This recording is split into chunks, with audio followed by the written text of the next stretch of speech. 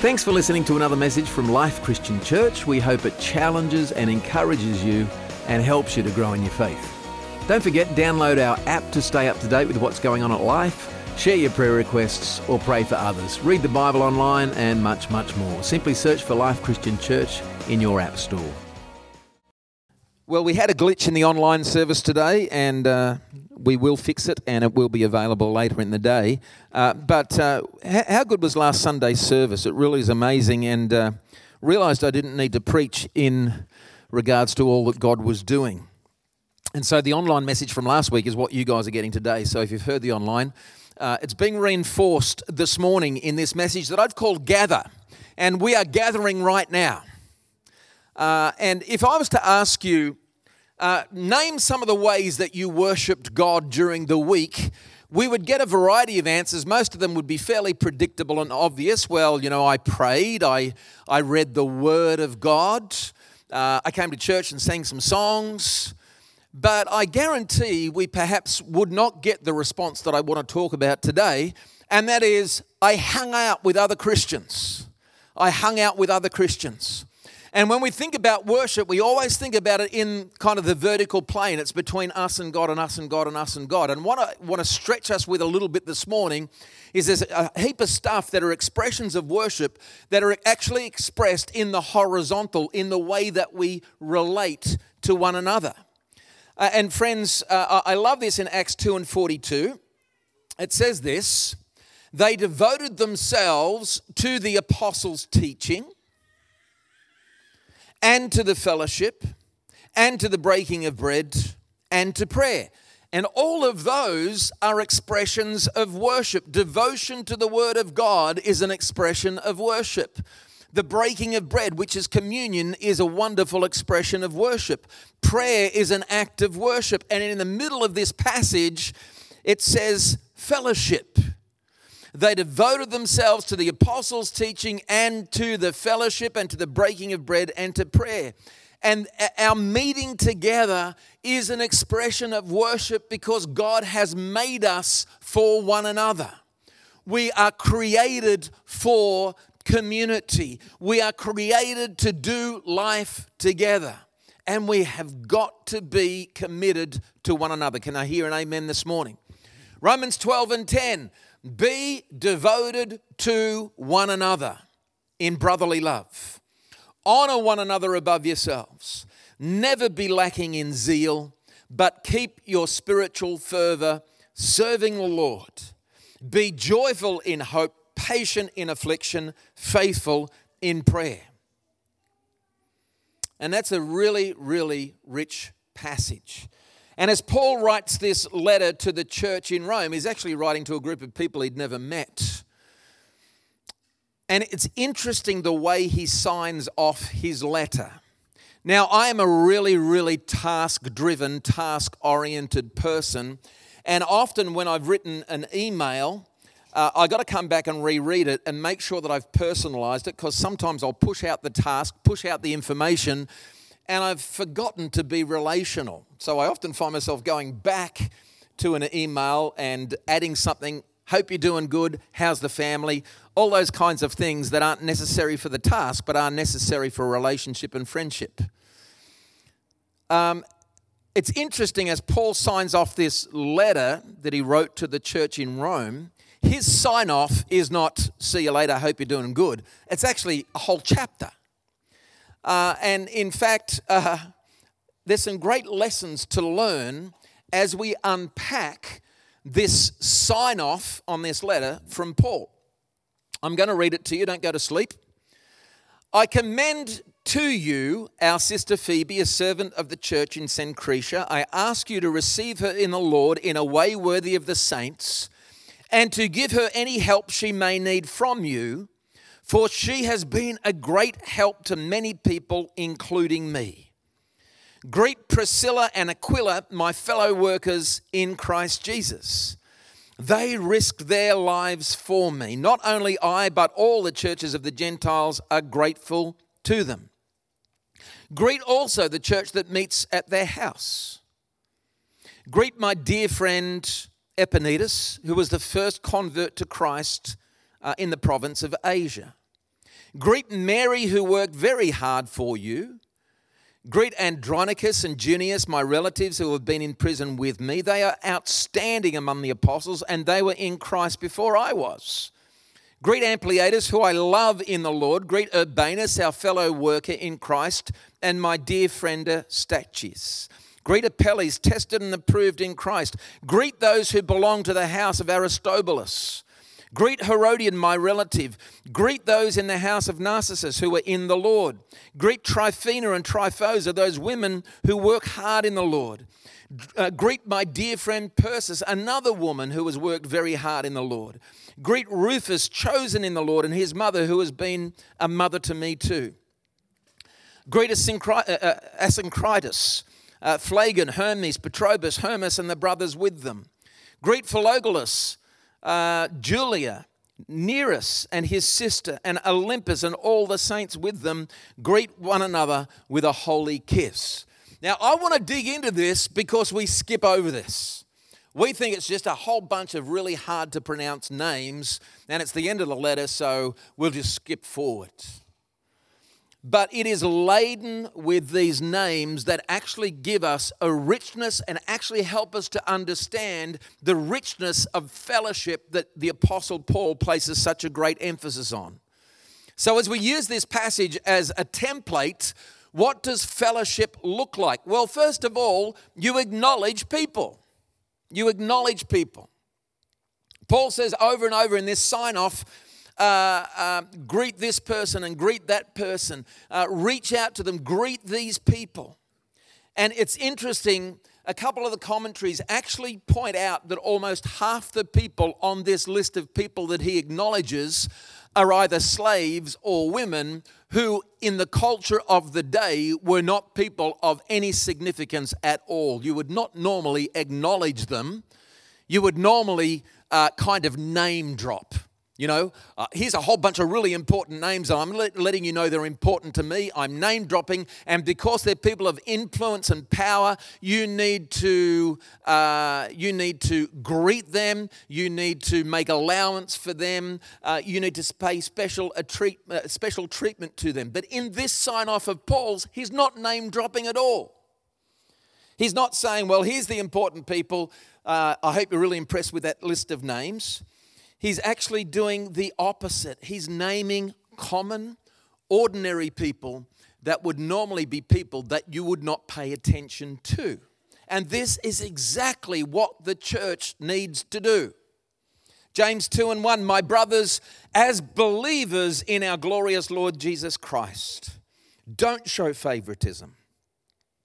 Suppose a man comes into your meeting wearing a gold ring and fine clothes, and a poor man in shabby clothes also comes in.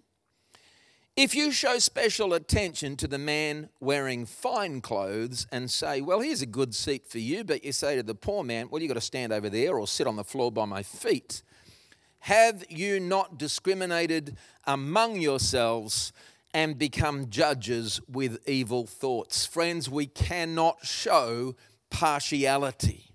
We are to greet, we are to welcome, we are to honor, we are to respect, and we are to value any person of any standing. Can I hear an amen?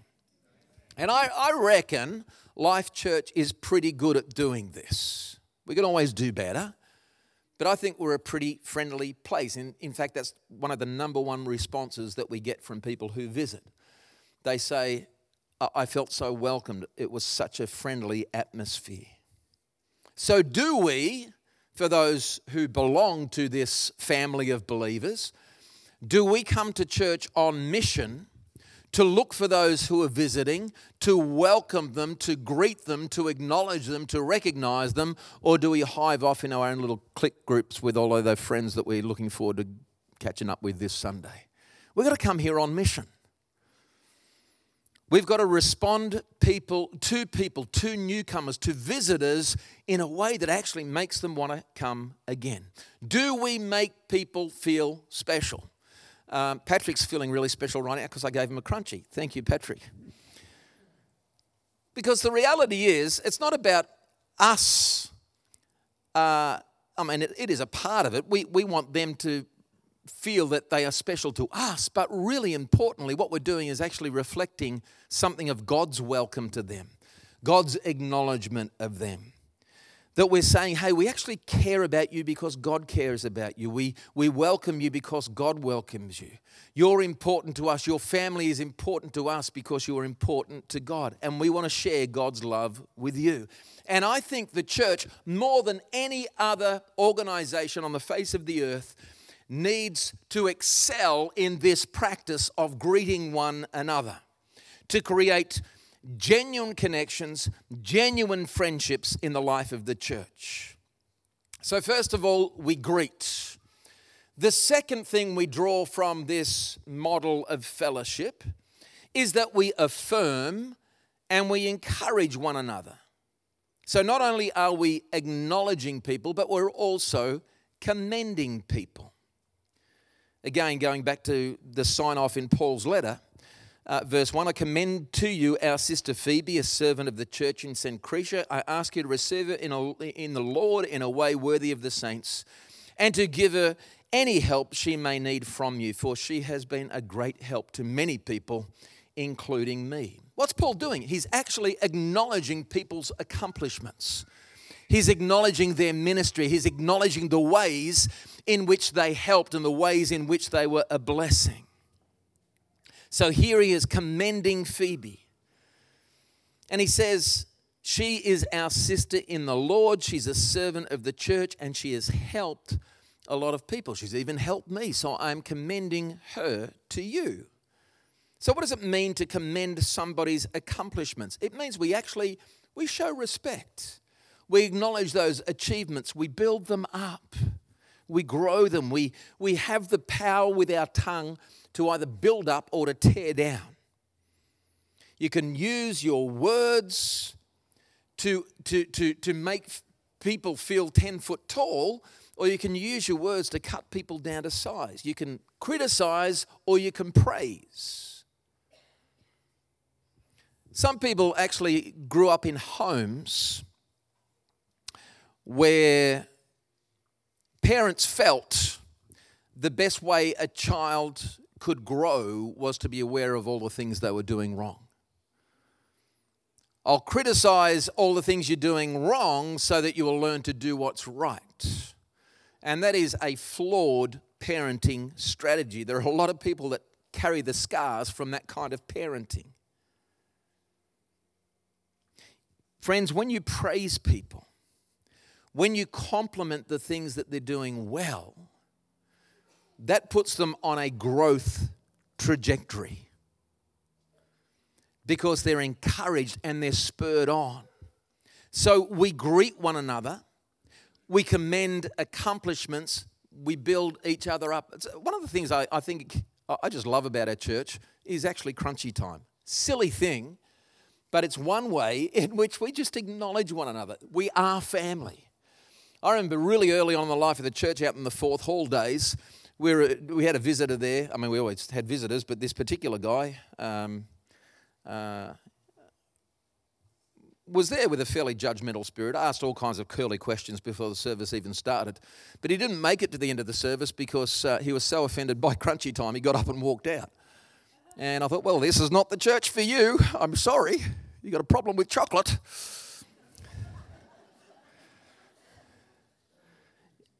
It wasn't his expectation of what a church should be doing. It's like, no, we are championing one another. We are celebrating. When you have something to celebrate, we are a family, so we celebrate together. And as we know, chocolate's a great way to celebrate. The third way. First, what do? We send our greetings, we acknowledge, and now, and this is a curly one, but we express affection. And he signs off the letter saying we greet one another with a holy kiss. Now, before you go reaching for the lip balm and the breath spray, there is a cultural context here that we need to understand. Paul is saying greet one another with a holy kiss. When I think about that in a cultural context, I kind of think about the European double kiss, cheek, which is not something in kind of our culture. We do affectionate, fist bumps and high fives and stuff like that, or a side hug or whatever it might be.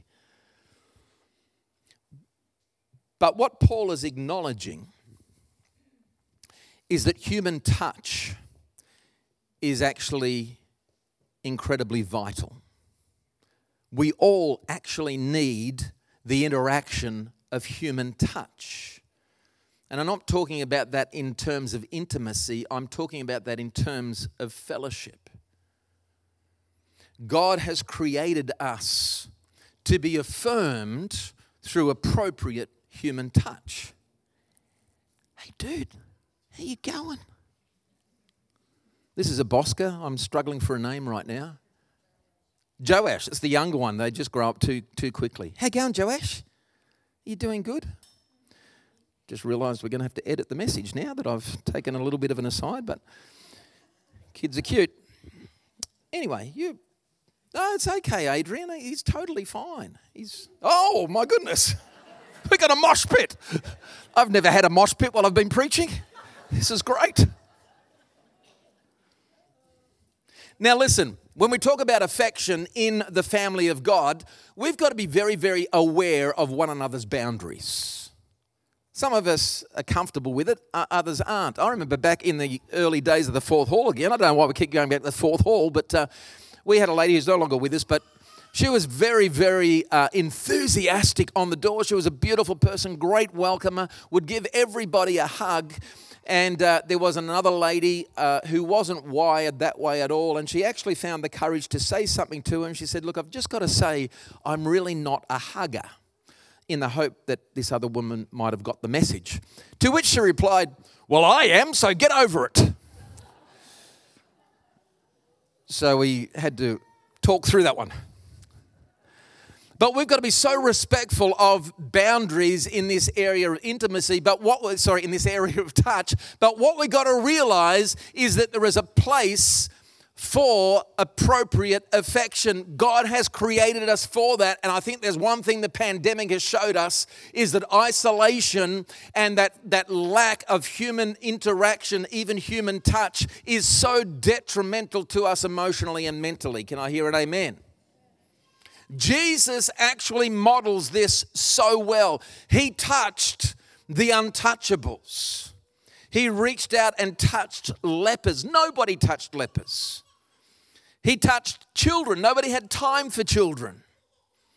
He even reached out and touched tax collectors. And friends, the reality for us as a church, this is one of the ways that we express God's love, because we have in our own cultural context people who would be considered the untouchables. And we've got to step out of our comfort zone and greet people and encourage people, and where it is appropriate, offer that blessing of human touch. We have the shut-ins and the elderly and the sick and the lonely, those who seldom receive any form of human touch. And it's so important that we need to learn how to express holy affection in a physical way that communicates appropriately our love and our concern for others without it being something that intimidates or scares people away. And then the fourth way we affirm and encourage one another is to confer a blessing. That sounds really weird. What do I mean by that? Romans 15:33, Paul says, "The God of peace be with you all. Amen." More of Paul's writing, 1 Corinthians 16:23, "The grace of the Lord Jesus be with you. My love to all of you in Christ Jesus. Amen." Galatians 6:18, "The grace of our Lord Jesus Christ be with your spirit, brothers. Amen." What are those? They are blessings that he is conferring. These churches that he's writing to, he is conferring this blessing to them, and this is so important. Some of us in former churches may be a little bit more liturgically structured. The service would often be concluded by the priest or the minister raising his hands and conferring a blessing over the congregation. May the peace of the Lord, or whatever it might be with you. Now that becomes something that is so routine that it loses its significance and importance, but it's actually a very, very valid thing. In fact, it was so common in the Old Testament where fathers blessed their children, leaders blessed their people. It was so common that the lack of blessing or the loss of a blessing in the Old Testament was actually considered to be the opposite. It was considered to be a curse. So in our own context, how do we go about conferring a blessing on someone? Well, a blessing is simply asking God's favor to rest upon somebody else. And our love for them is the vehicle that God uses to impart that blessing. In other words, if I really care for you, then through my love for you, one of the greatest expressions of that love is that I can confer a blessing on you. I often, in my emails, in my communication, I'll say blessings or God bless or praying for you. They're not throwaway lines. That is something that is sincere from my heart with this in mind, that we are to confer that blessing on one another. Parents, here's something, I used to do this when our kids were young, is that when they were settled at night and asleep, I would just go through our house just praying a blessing over my kids as they slept. They're now, well, we only have 2 left at home, and quite often I beat them to bed. So I generally do it early in the morning if I do it now, but this is so valid. It's so valid. And we say God bless not just because it's some polite Christian greeting. I say it certainly because I truly want God's blessing to be upon you, to be evident in your life. I want to bless you in the same way that God has blessed me and confer that as an expression of God's love to you. Friends, God expresses to us every blessing. In fact, Paul says, I don't have the context, the scripture on screen, but he says, we have been blessed with every spiritual blessing in Christ Jesus. And when we look at what we have and what we have that's been appropriated for us at the cross, I tell you what, we are so incredibly blessed as God's people. God has demonstrated his love for us in Christ. We have received that blessing, and now, as we're created in the image of God, we need to be people who carry that blessing to others. So here's one last thing as we close, and I'll ask the team to come back. John 13:34, a new command I give you, love one another as I have loved you, so you must love one another. By this, all men will know that you are my disciples if you love one another. And friends, our fellowship, and this is the take home for today, our fellowship is a valid expression of our worship of God. Gathering together is an expression of our worship of God. I was in Melbourne this week for a leaders summit, about 100 people in the room, all of the state executives from our nation that sit on the executive board of the Australian Christian churches, and some of the other significant leaders. We were in the room, and it was just an incredible day and a half together. But one of the statistics that came through was the declining trend of regular attendance in church. And I've spoken about this before, but the sad thing is every time I hear this stat, the stat gets lower and lower and lower. And so they're saying of committed Christians who belong to a church family, the current statistic, according to robust research, is that 22% of Christians, professing Christians committed to a church, are in church any one Sunday. 22%. That means there's 78% of Christians not in church today. And there's a lot of reasons for that. We live in a 24/7 economy. We live in this, Sunday's no longer sacred, and we've got our kids playing sports on Sunday. That's all valid. But we've got to understand importantly from today's message, that our gathering together is not really an optional thing. It is a valid expression of worship that we must commit to, because we do need one another. Amen? And I'm not trying to make anybody feel guilty this morning, other than, as I continue to say and will continue to say, if we are modeling to our children that regular church attendance is once a month or once every 6 weeks, what does regular attendance then look like for their kids? What will they be modeling to their children according to the patterns that we have modeled to them?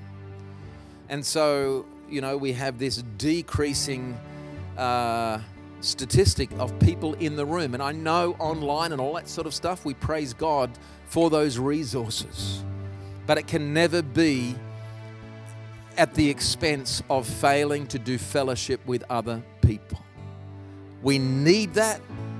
We need that emotionally.